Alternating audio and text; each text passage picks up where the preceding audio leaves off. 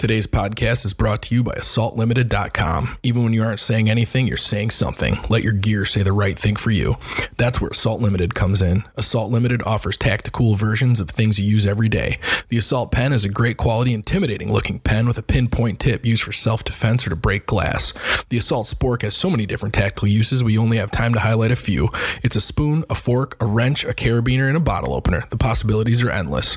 The Assault Pencils and the Assault Straws, well, they both look pretty badass, and they both tell political correctness to take a long jump off a short bridge. When you need things and you want them to be the best quality while issuing a statement to anyone else who sees, look at AssaultLimited.com. Also sponsoring today's podcast is Urban Savage, urbnsvg.com.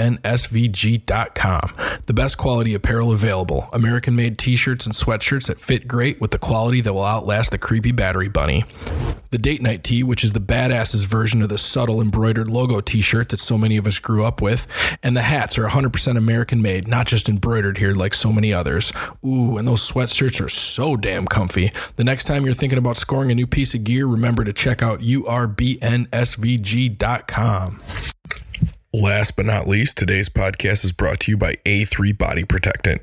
A3 was designed when Martin noticed that Hawaiian surfers who spend their entire lives in the sun had radiant, healthy skin. After plenty of awkward questions about how seriously they take their skin care, he learned the secrets. Hawaii's best secret is now available at a3equip.com. That's A3EQUIP.com.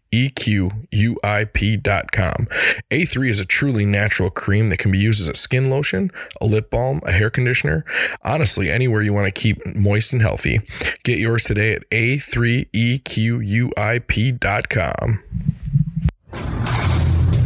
Proceed with caution. All doctors to the ER. Do these guys have any idea what they are talking about?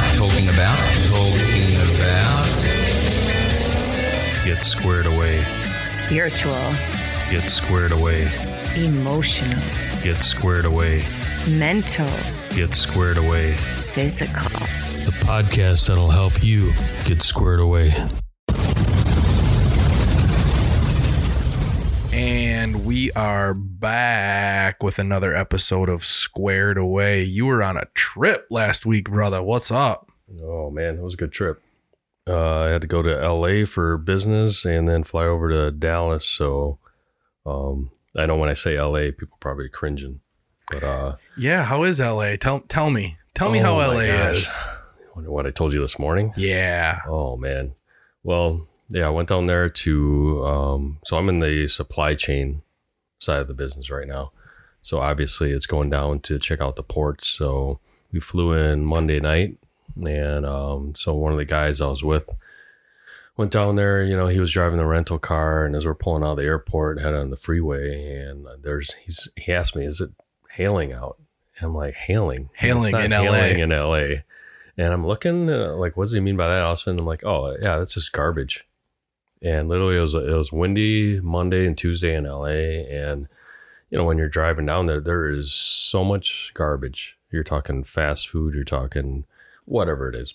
It's just paper and everything else, debris that's flying around. And if you turn your head right or left, they got the stainless steel, the chain link fencing along their freeways. Well, it's catching all the garbage. And I'm not exaggerating when I'm saying that there's probably about 2 feet high stacked of just literally just garbage that's just blown and stuck on the fence line.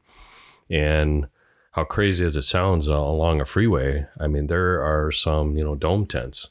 So you'd see garbage, then you see a dome tent. And I'm like, why would somebody choose to live on the side of a freeway? When we went down to Long Beach after dinner, so literally you walk out of a, you know, $100 and some, you know, steak restaurant, and you just go across the street to the beach, and you look at the parking lots down there, what is nice blacktop, not like the, you know, the cracked up crap we have here because of the weather they have down there. And there's garbage everywhere. There's condiments everywhere. You literally had to watch where you stepped because it was just, there's nobody cleaning up. There's homeless people everywhere. So just going on the beach after dinner just to be like, hey, I want to catch some ocean time because, you know, we're Wisconsinites. And there's nothing but dome tents on the beach and just homeless guys, you know, living the life in the cloth condos. Right. And that's kind of the weird thing. Like, especially, I remember we saw it when we were in Miami, and it's like, it's beautiful. right? It's a beautiful place. So if you're homeless, you're transient. Why not? Would you want to live in Madison, Wisconsin in the winter when it's home when you're homeless? Oh, yeah. Not a fucking chance. Yeah. So then you go down there.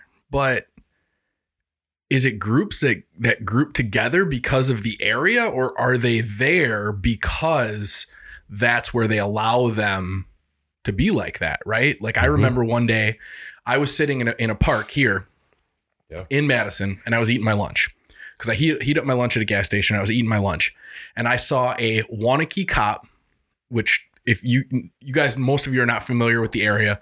Madison, fairly big city, fairly liberal city. Waunakee, affluent suburb of Madison, probably pretty conservative. And a cop brings a bum with all of his stuff, and he drops him off in the park in Madison. Really? Yes. Wow. So I probably was not supposed to see this, but legitimately this guy was probably in Waunakee panhandling or doing whatever.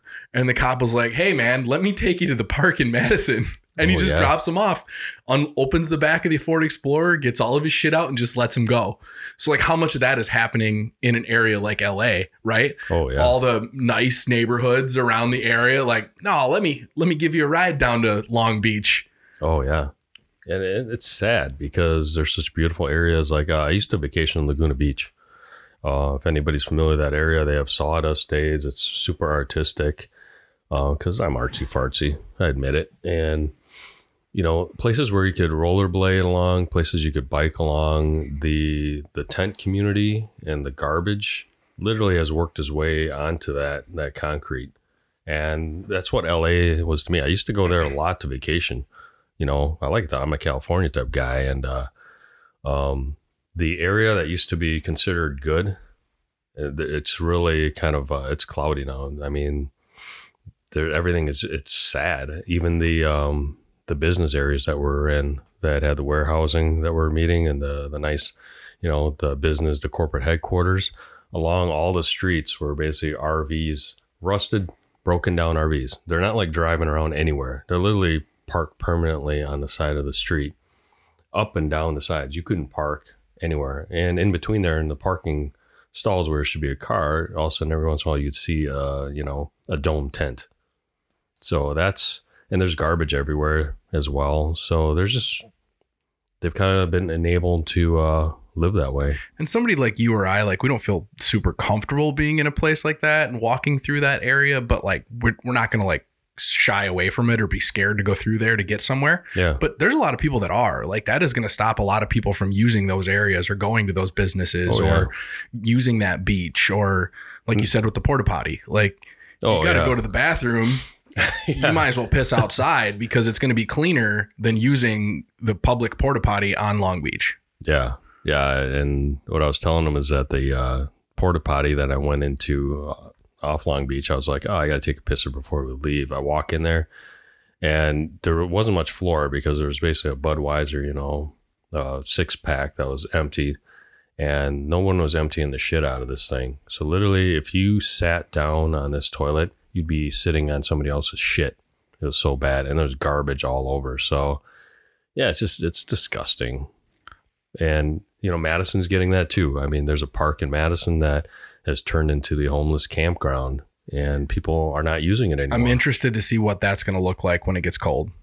Because we're just getting there. Like last night was 37 degrees, 38 degrees. Like we're just starting to get cold. Like what happens when we get dead winter, Wisconsin? Well, so I used to work with Madison until I quit because I was so fed up because, Madison, every city I've been, I have a heart for the homeless. And I tried to work with Madison on their program, and these guys and gals have the ability to get 3 square meals a day, Monday through Friday. On Saturday, they have the ability to get 4 to 5 meals. On Sunday, they have the ability to get up to 7 meals and get bused for free. So by having that, they're enabled, they know they're going to be able to eat, and they know they get their welfare checks. They know where to get them, when to get them, but also they get like a 60-day credit. So there are homeless shelters around the area that they get 60 days to manage, and they know how to do that. So between the welfare checks that they blow on drugs and hotel rooms, right? They manage those 60 days over the coldest and worst weather days of the year. So that's how they, you know, manage to have that many homeless in Madison. So if you get 60 days, let's say you and I are homeless and you get 60 days and I get 60 days. So can we like shack up together? No. Oh, okay. No. So when they check them in, so there's a certain time, I believe it's 6 or 7 o'clock at night. You'll see them lining up at one of the, you know, church basements. The one on the square is one of them. So they'll all line up and basically use a credit to stay there on the coldest days of the year. So they manage that way. So that's how there's homeless in the Midwest. And they just took over through COVID. They took over some hotels too. Yes. In I don't know if that was a Dane County thing or a Madison City thing, but I know they took over the City of Madison thing. Mayor, yeah. They took that over. All those. There's an area where there's a Perkins, there's some business buildings, and there's like, you know, the Roadstar Inns. I think there's a Hampton Inn that wasn't involved. So basically these are these like whatever cheaper motels versus $30-40 a night type places. And they just loaded them up with on city funding. And yeah, there was drugs and crime was rampant. So, you know. And it's tough, man. Cause like, what was it? A society is judged by how they treat their weakest or poorest, right? Like, but there's better ways to do enabling them is not doing it. Yeah. When I worked in Appleton, Wisconsin, or let's just go back. I mean, I got fed up with the program in Madison because they're just enabling people. And so I went to Sun Prairie and hopped on a board. The board's called Shelter from the Storm, where literally, you know, we set up a program, you know, bought a apartment complex and then had a lot of donors like Sub-Zero, you know, US Cellular. They donated all the stuff to create. There's, you know, multiple units within this and a, you know, central, you know, shared unit that allows them to learn. So we bring in people, we have to qualify them first. And then you bring the people in, and then it's like a 3 to 6 month education, more like 6 months to get people on, you know, budget habits, to get people to understand, you know, how to spend their money, you know, groceries, how to be off drugs, how to be away from, I mean, if they have bad contacts in the area, then in Peoria, there's, they have homeless shelters there that work in the same program. So it allows them to be like, hey, we don't want you to be around here because you're going to leave the building and you got these 3 people are going to drag you back in the same shit again. So we're going to send you down to Peoria where you don't know anybody, and then you can focus on this program. And then businesses nearby will actually train them, you know, train them to be a cook, train them to do some sort of skill. So at the end of the 6 months, they know how to manage their finances. They know how to rent and keep up a place, buy groceries, you know, when they need them and what they need, and hold a job. Because without that, I mean, we tried taking somebody off the street when they had, remember we had those corner people in Sun Prairie? Yep. We took one person and got him a job at Quick Trip, and that person lasted not even 5 hours. I'd say like 4.5 hours. And then they walked off the job, went back to the corner with their sign, because that's just what they've known to do. Yeah. There's no habit building there. Yeah. So, but they're gone now because they all got moved to Madison. Yeah. And so, yeah, I mean, that's a national program? I mean, is that like something that regional? Okay. It's private. Okay. So federal doesn't fund it. Yeah. So, yeah, unfortunately, every federal funded program that I've been part of has not worked because that's kind of the damage part of all the federal funding, right? I mean, if you look at what the church used to do for families, what the church used to do, that hole has been filled by federal. Well, federal is literally just throw money at it. Look at private schooling versus public schooling. You know, it's ideally you're working with the same amount of money because teachers in a private school don't make 3 times as much as teachers in a public school. Right. So it's not like you're dealing with, you know, the A+ teachers versus the D student teachers. Yeah. It's just more oversight, more intelligent spending, more planning, and less, I guess, just appeasing and appealing. Yeah. Yeah. I mean, but everything everything government does is fucked up. Right. And ass backwards. Yeah. There's no accountability. in anything. I mean, I could tell you some horrendous stories about what they're doing with the VA, but that could be another topic. But, on this trip, I mean, that's one portion of it, getting into LA, and then I went to Dallas, and all of a sudden I'm staying in downtown Dallas, and then we're at the Hutchinson Convention Center right down there. And I maybe saw one homeless person walking around, but the streets were all clean. There was no garbage anywhere in the freeways.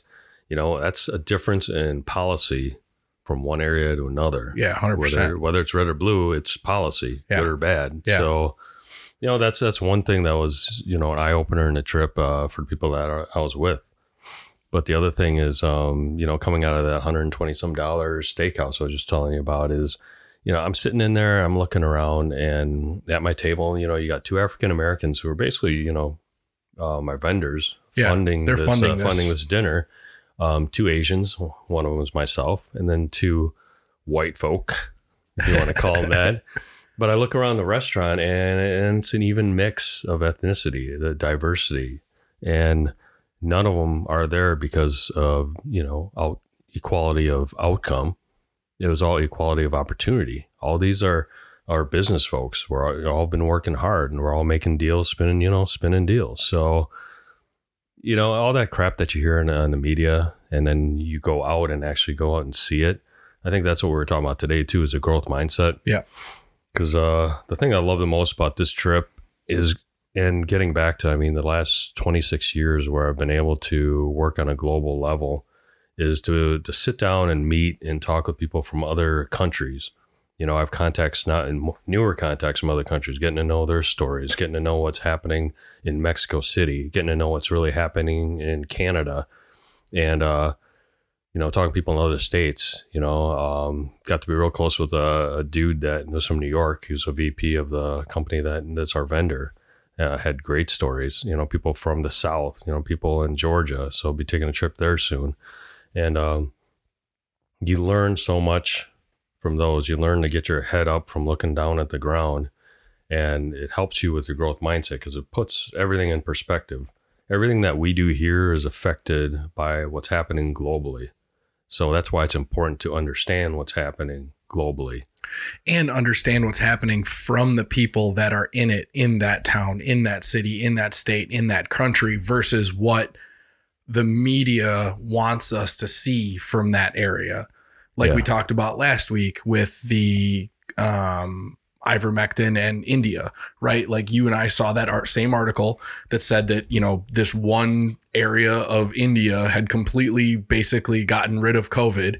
Well, and then somebody else that has family there sends me, some messages like, hey, that's bullshit. That was all political, 100% political, And so like, we saw the news article and we're like, oh, look at that.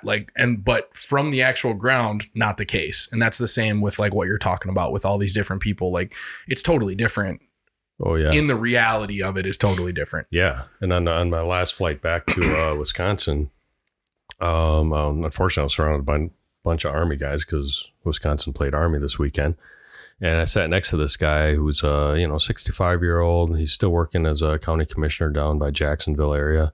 Owns a cattle ranch down there, and he showed me a picture because his daughter works as a nurse, and basically she was forced to take a vaccine. But at the time she was taking a vaccine, she was breastfeeding, their newborn son. So he shows me a picture of. Did I show you that picture? Mm-mm. Oh, he shows me a picture, and that's maybe something we can post. And I'm like, hey, dude, can I take a picture of this? And then him and I connected on social media. But it shows a picture of what I'm showing you here is the bag on the left of the breast milk is normal. It's white. The breast milk that's on the right is post-vax. Shut up. Yeah, no lie. Is green. It's green. The breast milk is green. Light green, yeah. So whether it's causing some type of infection, but it has definitely caused a change in the makeup of that breast milk. What the fuck? And what's crazy about it, that he was also telling me about him and his wife had gotten COVID, and through a veterinarian contact, because he's a cattle rancher, got some ivermectin, took it, and it was gone within 24 hours. Yep. And he said, within 3 days, he just felt like he was just back to normal again. So what does that tell you? But, you know, that's kind of the blessing of being able to meet people from all different areas of life and, you know, what they've experienced. I think it's so much better than, I think media right now is no different than what they're doing in the White House when they're doing these, I don't know what they're doing, these idiot talks with Biden, and they have a stage set up. I don't know what's I going don't on. know what that does. Why don't they just throw the cameras in the White House? What's the thing? If you've watched, there's an amazing, I guess it's a congressional hearing, but it's I think it's Rand Paul, and he's talking about the vaccine mandates. And he basically says, like, I don't want anyone to get sick and die, but how about you guys try some sort of convincing methods, the science, put together some sort of plan to get people to want to do it, not mandate them to do it. Because the minute that you mandate something, you're taking away people's freedoms. And then it's no longer just about doing it or not doing it. It's about doing it because daddy government told me to do it. And that's a big deal. And if you don't think it's a big deal, look up the word incrementalism, because yes, you're right. One tiny little step is not a big deal, but one tiny little step after another, after another, after another, after another is the Nazi regime. Yeah. It's frog in a pot theory. So, but yeah, that's the, you know, the second portion of this trip that was, you know, so, I mean, invigorating for me. I mean, the third part is actually going down to the ports. Yeah, and I wanted to hit that too before we moved on. Tell us about the supply chain issues down there. Yeah, so the issues that, you know, that I'm dealing with, that I'm trying to figure out as well, is everything that's coming in right now. There's a lot of stuff that's on the water. And, you know, personally, you know, I have product that has been sitting in the water for 3 weeks, trying to get it into port and get it into the market. Between the price issues that we're dealing with, and that, you know, let's talk about price for a minute here. Yep. Because administration, you know, Jen Psaki comes out and saying that all these, you know, price increases aren't going to affect it's absurd that it's going to affect the price to the consumer. Well, how is our business going to be able to make any money? We can't sell it to a loss. So if I sell you a product, I have to somehow pass that extra cost of freight that's coming over from, you know, Vietnam. I got to pass that to you. I can't absorb all that because otherwise I have no margin to make money. There's no reason to even sell the product. Yep. So simple economics. Yeah. So to put in perspective, what you normally get a container overseas. So what if you're buying whatever widget A? Yep. Yeah, widget A. You go to Walmart and buy it.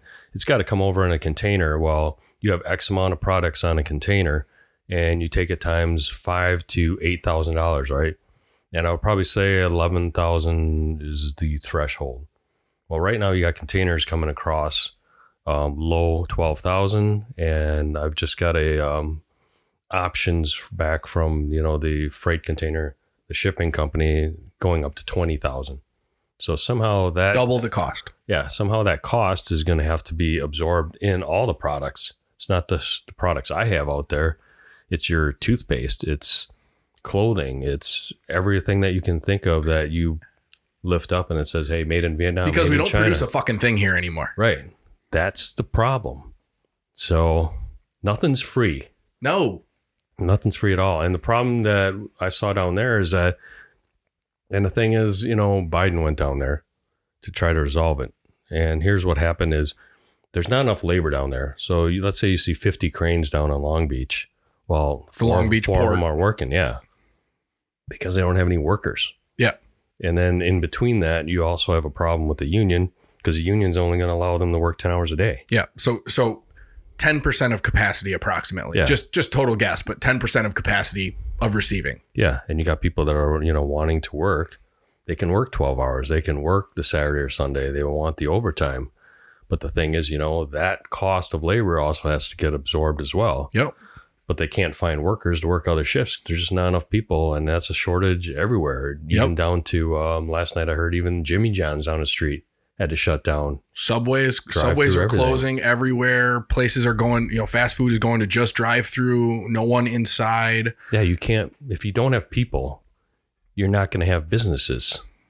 So And if you can't get product in, you're not going to have product. So what's going to happen? I mean, this is not 33% of working age males, so 18 to 65, 33% of them are not working right now. Yeah. That was a Yahoo News article. This isn't a fucking Fox News article. This is a Yahoo Finance article. Yeah. And they cover the top 5 reasons that they're not working. And some of it is government benefits. Some of it is savings. Some of it is early retirement. Some of it is living off family and friends and girlfriends and spouses. And the main thing deep down in there is the work ethic, is the interest in work, the interest in accomplishment, the feeling of success through the day. Yeah. Yeah. It's used to be the American way. Yeah, it's not getting any better. Not so much. I mean, it just seems like the administration's, drive to destroy the middle class. And so, and you said, so he went down there, he wanted to negotiate with the union, but really what they were negotiating for was an extra 2 hours out of each employee. Yeah, they're just trying to generate enough hours to get, this stuff unloaded. So on an 8-hour workday, 2 more hours would be 25% increase. Yeah. We need a 1,000% increase. If we're at 10%, we need 1,000% increase to get to where we need to be. Yeah. To 100% ability. Yep. So we're negotiating for a 25% increase. Yeah. So think about how this impacts us. Right now, every retailer is panicking because what's around the corner? Black Friday. That's where high volume. That's probably the highest volume of shopping, basically in the year, and you have to get your supplies in now. Till then, I mean, literally now. Mm-hmm. But between the delays, with factories shut down over COVID and having to ramp back up overseas, and now you have all these delays getting the container over here, and then you got these delays trying to get the containers unloaded. That's even before it even gets off the metal box to the store. Yep. Trucking shortages. Yep. So you got trucking shortages now that you got to deal with, and then the costs associated with getting that product moved is insane. And managing your inventory. So right now, I mean, we could be okay through Black Friday with some people's surplus, but after that, from then until middle of next year, maybe out of a lot of stuff. I saw this, and I'm not going to say that I forecasted where we would be now because that would be total bullshit. But I saw this pain when I first started doing products for Urban Savage. When I first started looking for American made products, because that's what I wanted that brand to be. I wanted it to be American produced, not just a fucking, imported t-shirt that's printed in America and you put on it, because there's some companies that I talk to that claim that they're American made. Yeah. And I emailed them on the side. I just was like, hey, love your shirts. Want to order some for myself. What blanks are they? They told me exactly what blanks they are. None of them were made here. Made in China. Yeah. Vietnam, Thailand, Philippines. Yeah. So anyway, I get into hats, right? And I wanted to have hats made in America from scratch. So I found one of the best companies, one of the top companies, great, beautiful hats, awesome advertising. And I said, I want more information on your American made line. And he goes, well, we can do this, this, this, or this. I was like, okay, well, I want this, but I want to pull the padding out of the brim. Like I wanted some custom stuff done because I wanted the hat to be nicer than the one that they sent me, the blank that they sent me. And he's like, nah, if you want the nicer stuff that's done is all done overseas. You're going to have to order them from the overseas line. I'm like, how the fuck is that a thing? How is that a thing? Yeah. Here, it's going to cost me more. It's going to be a shittier product. We used to be, I would be 100% okay with ordering that hat and it costing me $5 more, me passing that $5 onto the consumer more, because I'm not just going to eat that $5 because you don't make that much. Right. So instead of a $24.99 hat, I'm going to have a $29.99 hat, but it's going to be a superior product. No, now we lack quality and we lack pricing ability. Wow. We've lost that completely. Jeez. Yeah, exactly. I mean, with Biden going down there, let me tell you something that's not on the news. So I don't know what's being reported on the news. I have not watched CNN or anything in like weeks. But so when I was down there, so Biden was supposed to come down there and supposedly, in quotes, help this, situation. Well, what was happening when I was down there is that private companies, the two biggest ones, Walmart and Costco, basically decided, hey, since this is happening, we're just going to have our own ships. We're going to go get our containers and we're going to bring them back ourselves. And that's what triggered the administration to go down there. So the administration went down there, and whether it's popped up on the news now or not, I don't know. I guess you guys will have to tell me. Is he went down there, and right now they basically are trying to legislate so that private companies cannot go do that. So you heard us here. Tell me if it's going to be on the news or not. I did hear that Costco was going to do that, but I did not hear that they were going to try to legislate against that. Yeah, and I think they already got it through. So that's got to be a play for the union, right? Yeah, it's got to be. That's the only thing that because otherwise it makes no sense. Between the admin and the union right now, they're basically not allowing private to take care of their own business. Unions, and this is going to be a hot topic because there's a lot of union families out there, and I get it. Unions are needed and were needed, especially. Yeah. I think especially contractors. Yes. Yeah. Independent contractors and unions are, I think you need that. But when a union is too powerful, absolute power corrupts absolutely. And that does not go to the wayside just because it's on the side of the worker. Because listen to, God, it's way early in the Rogan podcast, but if you guys want to find it, I'm sure a quick Google will pull it up. It was a guy who worked for, I believe, Chrysler in the 80s, 70s, and 80s. And because the union was so powerful in the Detroit auto manufacturing, they pushed to have a job that was basically half of what a human being could do. So these guys would go in and they would work half shifts. So you and me were working on the assembly line right next to each other. I could do both our jobs or you could do both our jobs, but the union had it so that your job was split from my job. So what you would do is you would come in from 8 to noon and do both of our jobs, clock me in. I would come in and do noon to 4, do both of our jobs and clock you out. So we're both getting paid for a full day's work, but you would work a half day and I would work a half day. And this was common. Like this guy talked about this. It was so common across the board, across all the assembly lines. Well, guess what? You want to know why Honda and Toyota and Hyundai and all these companies have just surpassed and GM, Ford, they're all coming back, but slowly. Yeah.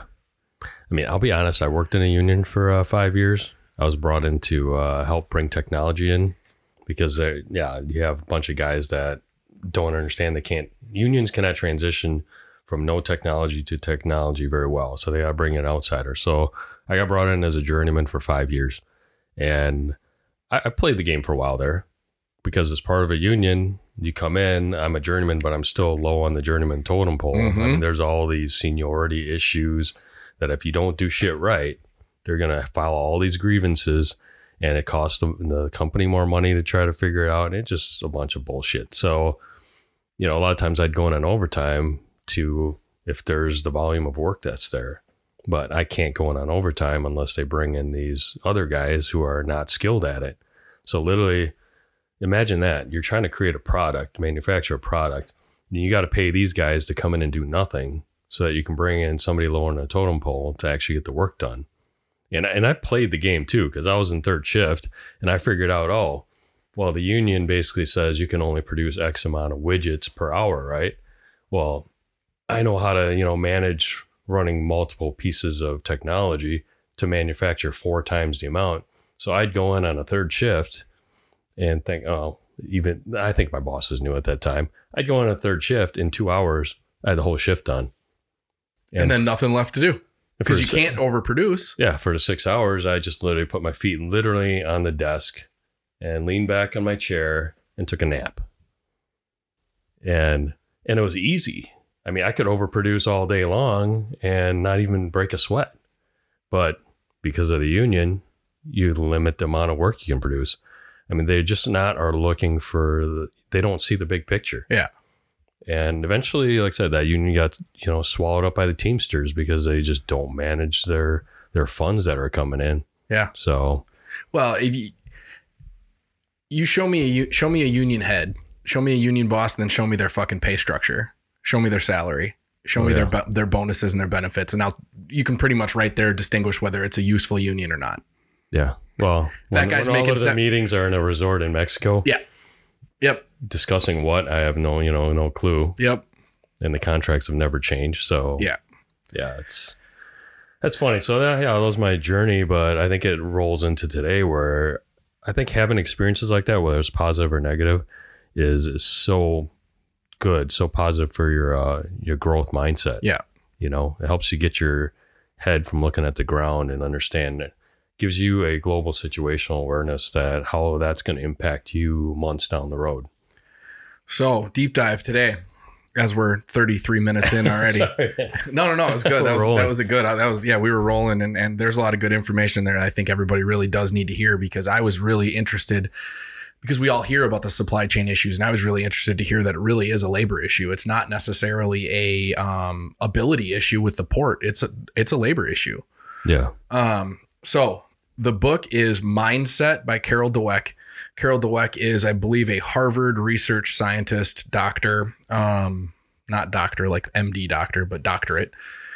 And Carol wrote this book basically out of necessity, because all of her science and studies that she did started to show her some really distinguished differences between two groups of people. And the groups of people are a fixed mindset group and a growth mindset group. So first, I want to start out with just basically defining mindset.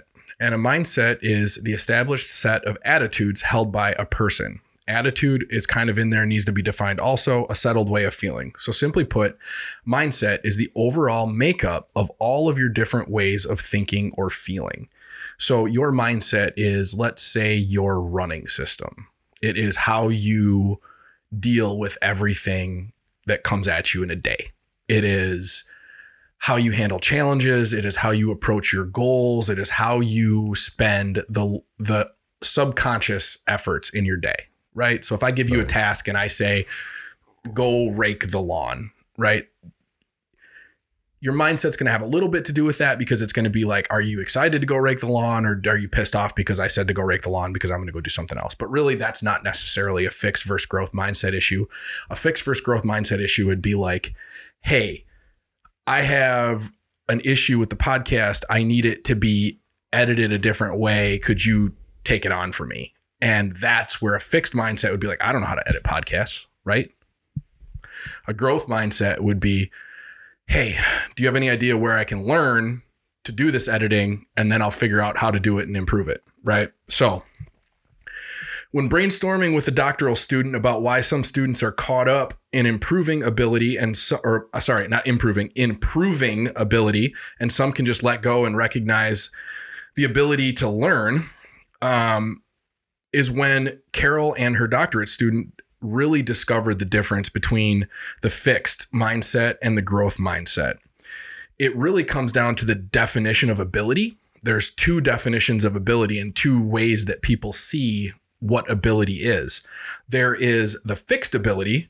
And if you have a definition of ability in your mind of ability being fixed, then you're always judging yourself by your current ability. And then if you're judging yourself by your current ability, we all want to feel good about ourselves. That's in our making. Then we're always worried about proving our ability and not worried about improving our ability. So that is the fixed mindset. The other definition of ability is a changeable ability or a growth ability. And that just means really that steps back from ability and goes one step further back to the ability to improve, the ability to learn a task. I am not what I can do today. I am what I can learn to do tomorrow, And so that's really where they figured the difference in the people is how they define ability in their mind. Good quote here from Benjamin Barber. I don't divide the world into the weak and the strong, or the success and the failures, those who make it or don't. I divide the world into learners and non-learners. And that one really hits the base of the growth mindset versus the fixed mindset. The learners, the people who, if I look at a subject or I look at a task and I feel invigorated by the ability to learn it, that's a growth mindset. Whereas if I look at a task like this fucking swimming, right? Like, when I first started this shit, I could swim one lap down and back and I had to take a break. 7 years ago, that may have turned me off of swimming because I generally am fairly good at things when I try them the first time. That not the case. But now, the way that I am now, the way that I've developed over the last 10, God, I'm 37 already, the 10 to 15 years, I've developed that growth mindset.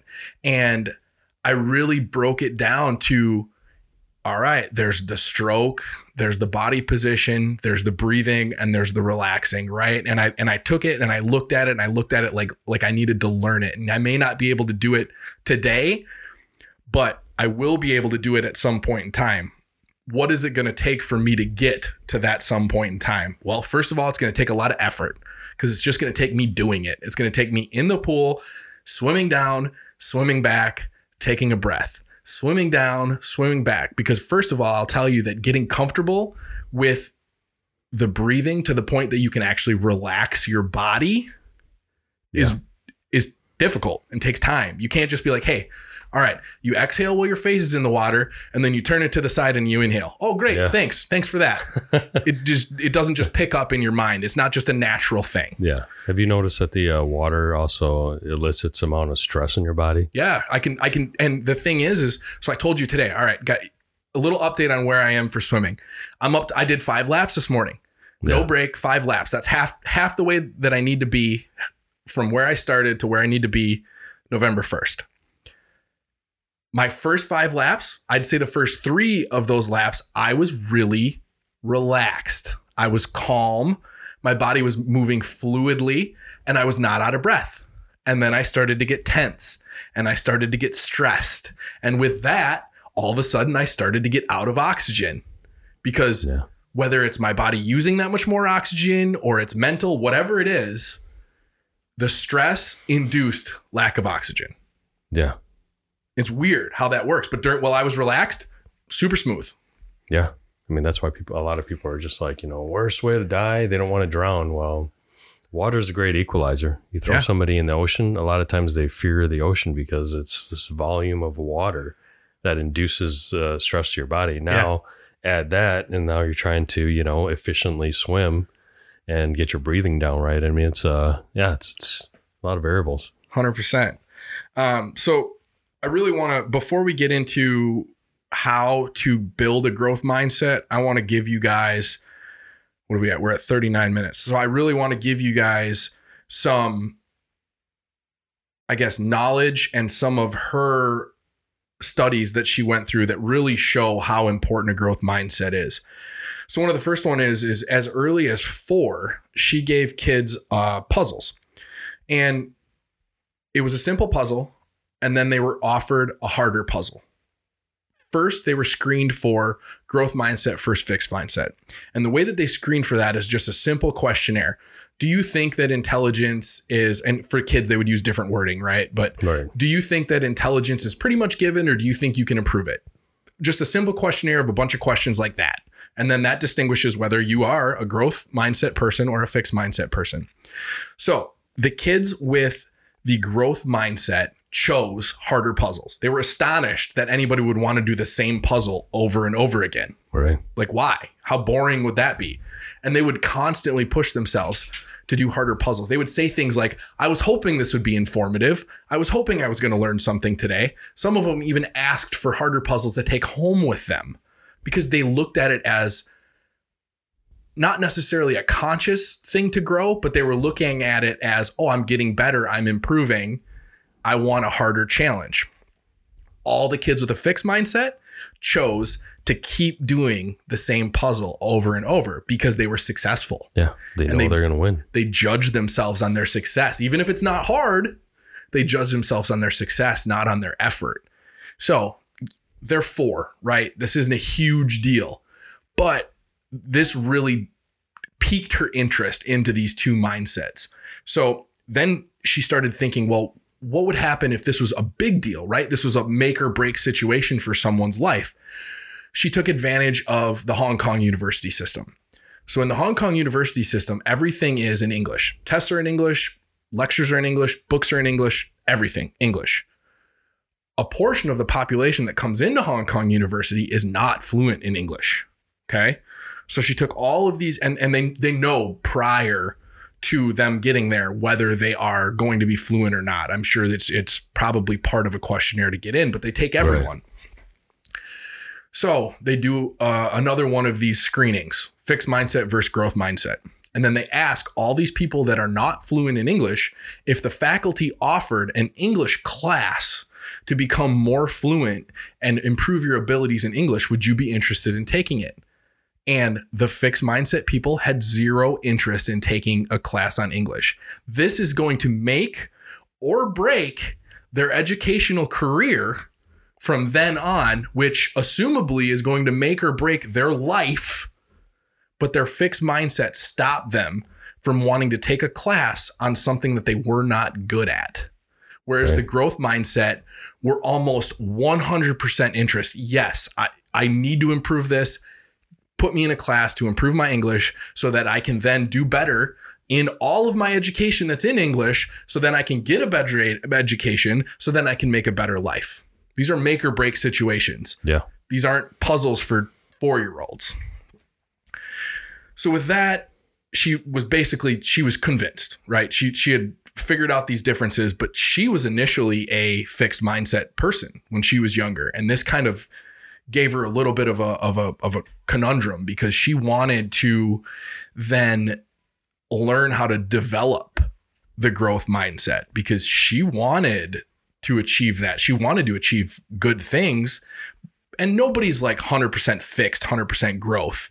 They are leaning one way, leaning the other way. You have days where you're really good on the growth mindset. You have days where you're bad on it. Yeah. But like everything, it's the action. That was another thing I wanted to get into quick, totally unrelated to the mindset. The squared away pillars are not about where you're at. They're not about what your physical ability is. We talk about that because we are doing things to improve where we are at. But the getting squared away is not about where you are at right now. It's about, we do these every week, right? So it's about the 7 days, the 168 hours of the effort that you have put into your physical pillar, the effort you have put into your mental pillar, the effort you've put into your emotional pillar, and the effort that you've put into your spiritual pillar. This is about the action. This is about the habit. This is about the little things that you've done in those 168 hours. It's not about where you're at. I wanted to get that out there because I think that there is a little bit of a confusion because of how we talk, because we where are you at? And I'll ask where you're at, and you'll tell me where you're at, and I'll tell you where I'm at. But we're judging ourselves versus where we were the other day. Right. Like last week. Like, I've improved. I haven't improved. I have improved because I've put in this amount of effort towards this goal. I haven't improved because I haven't done spiritual practice as much as I should over the last 168 hours. But it's about the effort. Yeah. Sorry. I wanted to get that out before we even got into this deep dive. But it's totally related. Yes. It's like what she, reading the book, it's, what challenges are you putting in your life? What voluntary challenges you're putting in life to, elicit that growth mindset? Or, the fixed mindset? Is it literally, when she's talking about what she's talking about, it just reminds me so much of, you're from a small town. Yeah. That small town mindset, you can call it small town mindset. I don't call it small town mindset. It's just you choose to either be comfortable or fixed in where you're at.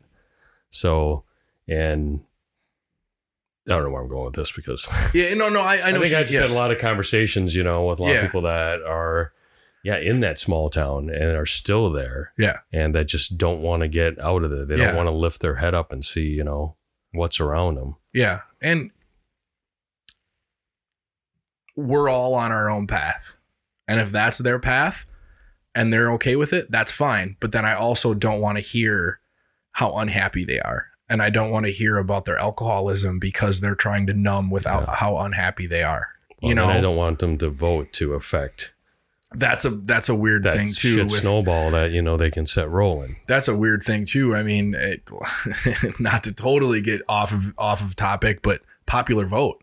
Yeah. Should we? I don't know. Look around. I don't know that we should.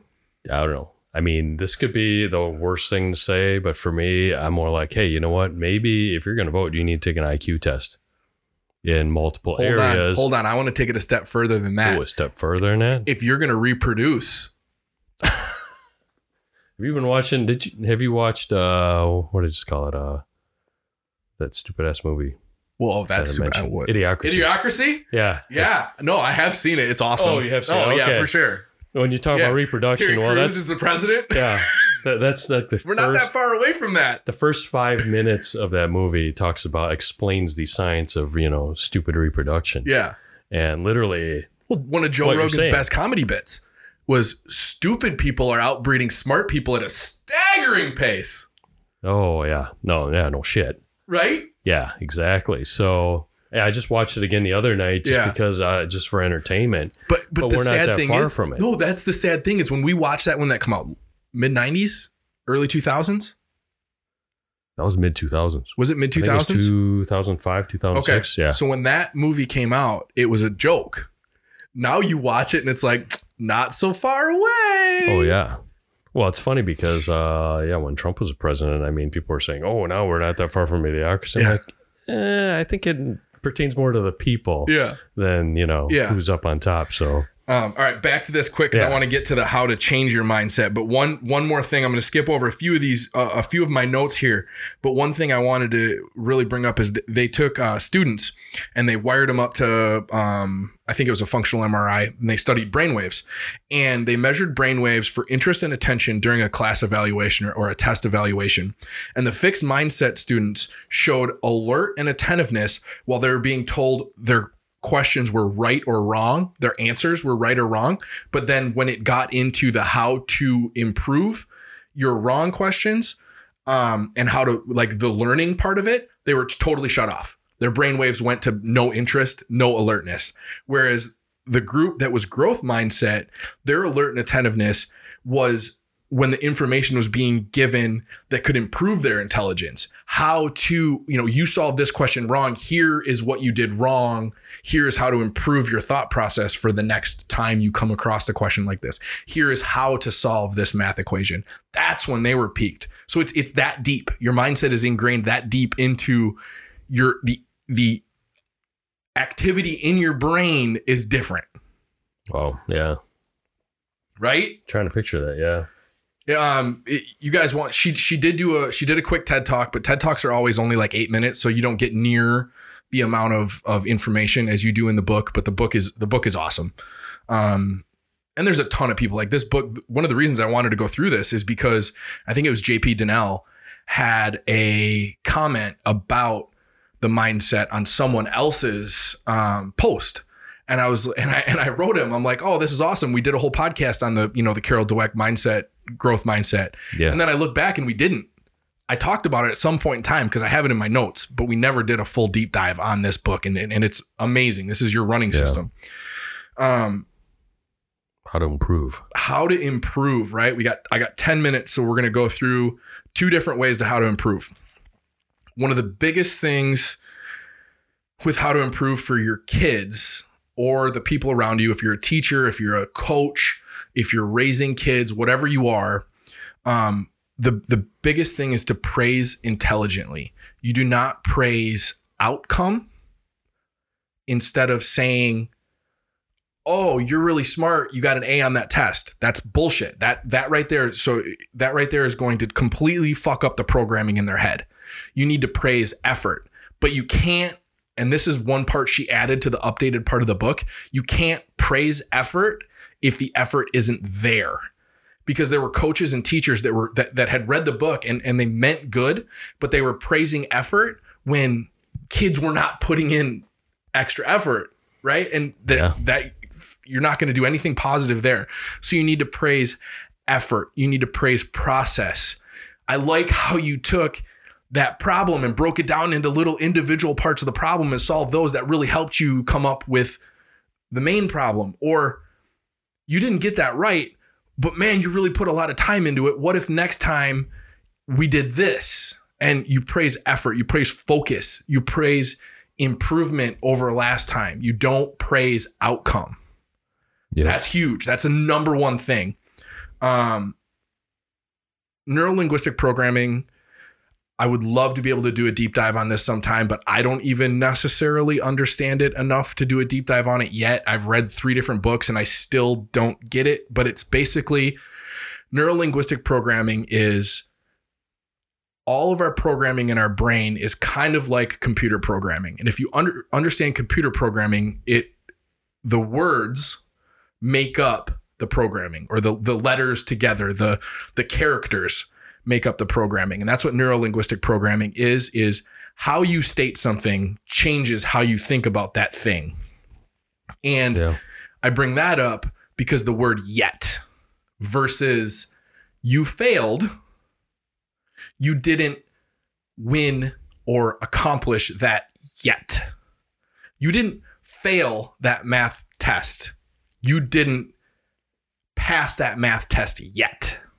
And that difference in just that simple phrasing reprograms the brain to look at everything totally different.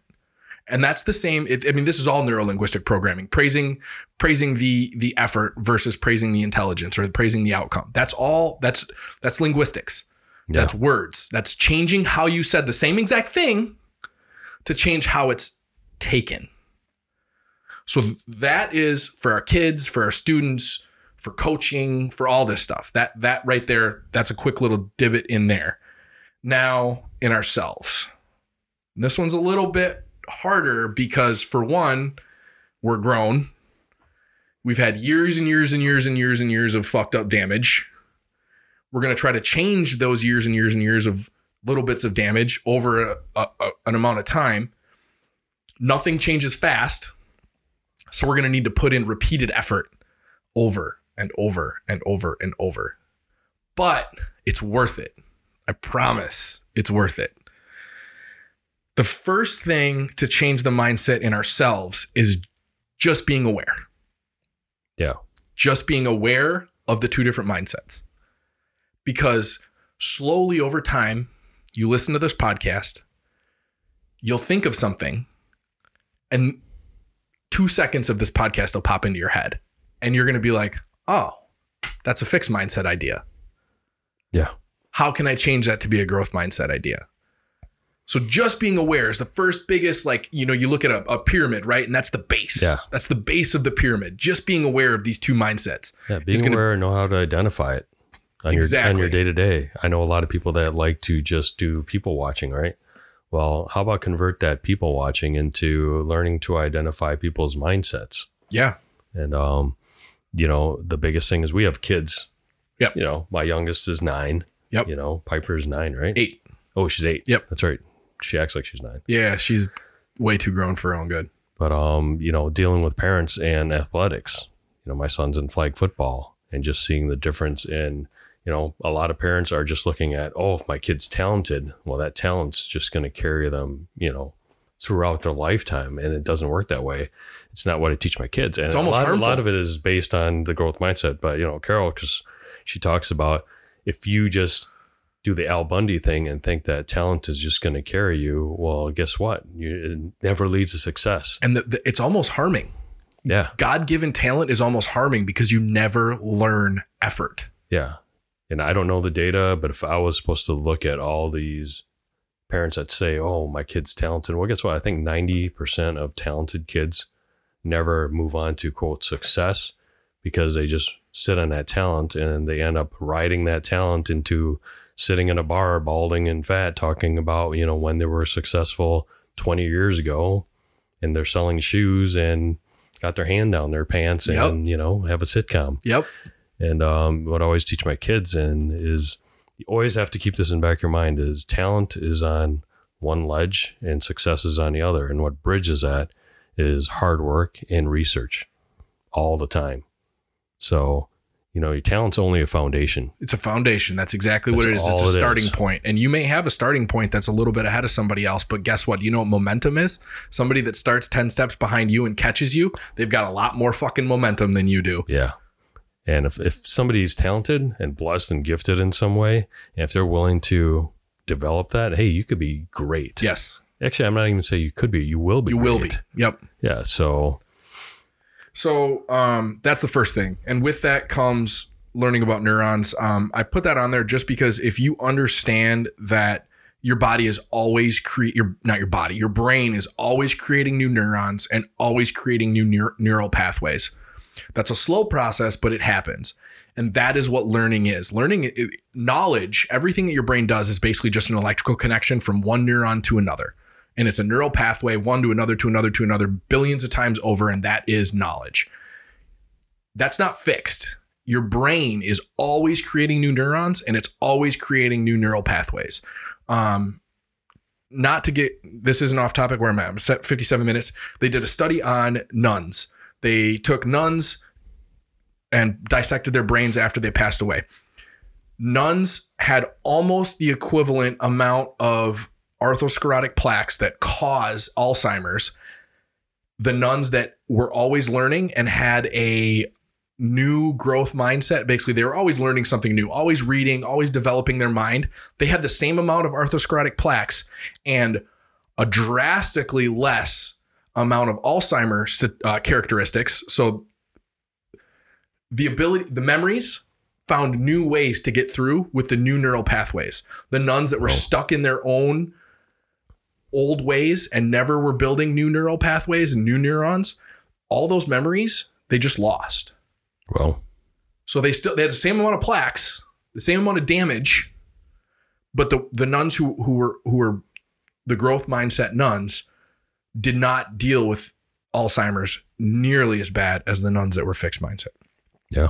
Moving on to get through the rest of this.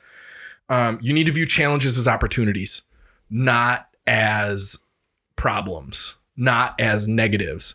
But challenges are opportunities for you to learn, opportunities for you to overcome, opportunities for you to show the amount of effort that you can put in.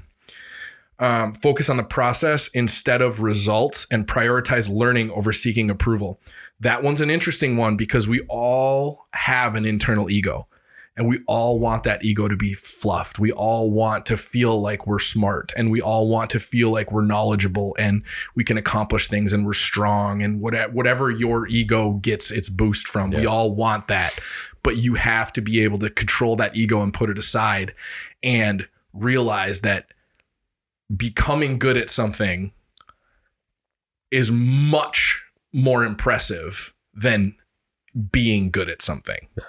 I think humility is the biggest key, because there's a lot of people that will accomplish things and it becomes their mantle, their mantle of medals, awards, letters, or, however, what stage of your life, and you hang on to that. And that's one thing that I keep in my mind all the time, especially, as I travel for business and meet other people, is that, ultimately we are all little fish in a huge lake, and when you're in a fixed mindset, you always walk around with this, I'm a big fish in a little pond mentality. And that's why you don't grow, because you think, well, I have it all and I've done it all. And then they keep looking back at that trophy 20 years ago when they scored that touchdown. And if you judge yourself on that trophy and those medals and those accomplishments, you're scared to do anything that you're going to fail at because you're going to be bad at it. And, exactly. and you are judging yourself on your accomplishments. So you go from being an accomplished medal earner to a failure, not somebody that's trying something new and is brave for trying something new. You are judging yourself. You are internally looking at yourself as a failure because you're not good at this new thing that you've never fucking done before. Yeah. Yeah. And I got a picture in my mind of somebody that literally has a high school Hall of Fame and they hang their whole life on that. Oh, that's so sad. The big fish in a little pond that's mentality. So sad. Learn to enjoy the learning process. That one's hard for me, but also humbling. Goals, and especially big picture goals, and cultivating a sense of purpose. And that one is an interesting one because if you are doing something, whether it is the 5 minutes that you have in the morning before you go to work, after you've eaten your breakfast, you're ready to leave, but you don't need to leave yet, right? That 5 minutes, if you're doing something that is helping you achieve a goal or a purpose in your life, right? Like I want this podcast to be huge. I want to help 100,000 people become fucking awesome, amazing, earth-shattering, badass people. That is a fucking goal. That is a purpose, and that is a goal. If I'm spending that 5 minutes doing something to improve this, reaching out to somebody, hey, did you listen to this week's podcast? Takes me 30 seconds. I could do 10 people in 5 minutes. That is going to be a growth mindset action versus, have you seen these new Instagram reels, right? So we talk shit about TikTok, right? We talk a ton of shit about TikTok because people are addicted. They'll doom scroll for fucking an hour and have no idea what happened in the last hour. Well, Instagram figured out that to compete with TikTok, they needed to implement a lot of the same things. And they've put on these reels. Oh, that's what the reels are? That's what the reels are. That is Instagram's competition to TikTok. And all of a sudden, and this just happened in the last month, I started getting a bunch of these sent to me from different people. So Reels? Reels. Yeah. Okay. They're the little short videos. You know, they're like, if you're on Instagram, there's like a spot for the little short videos. They're not stories. They're the little short videos, and you click on one and then it automatically goes to the next. It plays, the audio's on. You don't get to select the audio, and it's automatically on. And this is all algorithm built, automatically playing just to keep your attention span. And it's like, oh, this one's funny, I'll send it. Oh, this one's interesting, I'll send it. Oh, this one, I'll send it. Oh, this one, I'll send it. And all of a sudden I'm like, in the last month, how many more hours have been wasted? That's it right there. Oh, okay. That's Instagram's competition to TikTok. Jeez. Okay. Be willing to make mistakes. Mistakes, we talk about it in one of the first podcasts. There's no failing. There's just learning. You are not a mistake. That is not you. You are not in your mistake. You're a badass for trying something that you're not good at. Right. Learn to change your mindset. Learn from others' failures. That one's interesting. Like, if I see you fail, learn from what you could have done. If you decided that you wanted to go take some accreditation, right? You wanted to become a physical therapist, whatever. And you decide that you are going to watch YouTube videos to learn all the information and not ever open the book. You fail. What can I learn from that failure? Well, I can learn from that failure that maybe YouTube is not the way to learn everything, and I should open the fucking book that goes along with the test, right? Like, these are all learning. But I didn't need to make that failure. I can learn from your failure, and I can learn from Bill's failure, and I can learn from John's failure, and I can accomplish 3 people's life's worth of failures just by learning from others' failures. Yeah. Pretend others' mistakes are yours and find the lessons. That's the same thing. Learn to receive constructive criticism. That one isn't always the easiest because a lot of people aren't very good at giving constructive criticism. There's a lot of people that are trying to give constructive criticism, but their egos make them deliver it like assholes. Yeah, and that's, I think, where it comes down to you have to realize who your 3 a.m. friends are versus your 6 p.m. friends. Your 6 p.m. friends that we talk about are the guys that, or, gals that basically are the ones who are great to go out with, to hang out with, go on vacation with.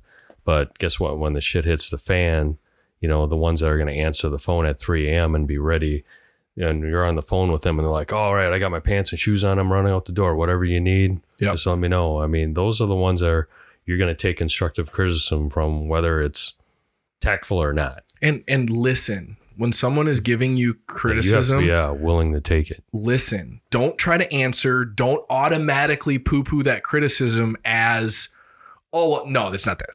Oh, no, it's this.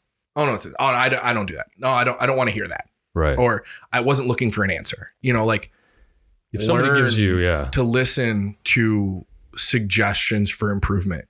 Yeah. And if somebody criticizes you, don't get defensive right away. Yeah. And just assume that, maybe there's, even if you think it's untrue, assume that there's like 5% of that is true, and figure out a way, okay, how do I change that if I'm doing it? Yeah. Cultivate Grit. If you haven't read the book, Grit by Angela Duckworth, it's awesome. Grit is basically defined as perseverance and passion for long-term goals. Grit is the ability for us to keep sitting down, recording these podcasts every single week after week after week after week, knowing that maybe by podcast 100 or podcast 200 or podcast 500, that we're hitting thousands of people's lives versus hundreds of people's lives, or hundreds of thousands of people's lives versus thousands of people's lives. That is grit. And then never forget that good soup takes time. You can't throw a bunch of shit in a pot, bring it up to the temperature, and then eat it and expect the flavors to meld. Improvement takes time. Growth takes time. Learning takes time. That's funny. Blended families take time. Blended families, relationships take time and fucking effort. If you're not putting in effort and you're not going 50%, let's say every single person should go 60% of the way to the middle, because the other person is not always going to go the other 50%. Everything takes time and it takes effort, and you have to be putting in the little work and the habits day after day. You want to be working on the pillars of being squared away. You have to be improving yourself mentally. That doesn't mean next week I'm smarter than this week. That means instead of doom scrolling, I'm going to listen to an audiobook. I'm going to watch a TED Talk. That means that if you want to improve your spirituality, logging into digital church or going to church or reading a passage from the Bible every day and thinking about it, not just reading it, thinking about it. How can I implement it into my life? You want to become better emotionally. That means that you need to be thinking about your mindset and your attitude towards the people around you. All of this is things. These are little steps that will go together to create a trip around the world 100 times. Yeah. You know, you missed a point here where you're talking about a group of people screen. Did I? About the ideal mate. Oh, yeah. Let's hit that quick. It's kind of interesting. Where is that?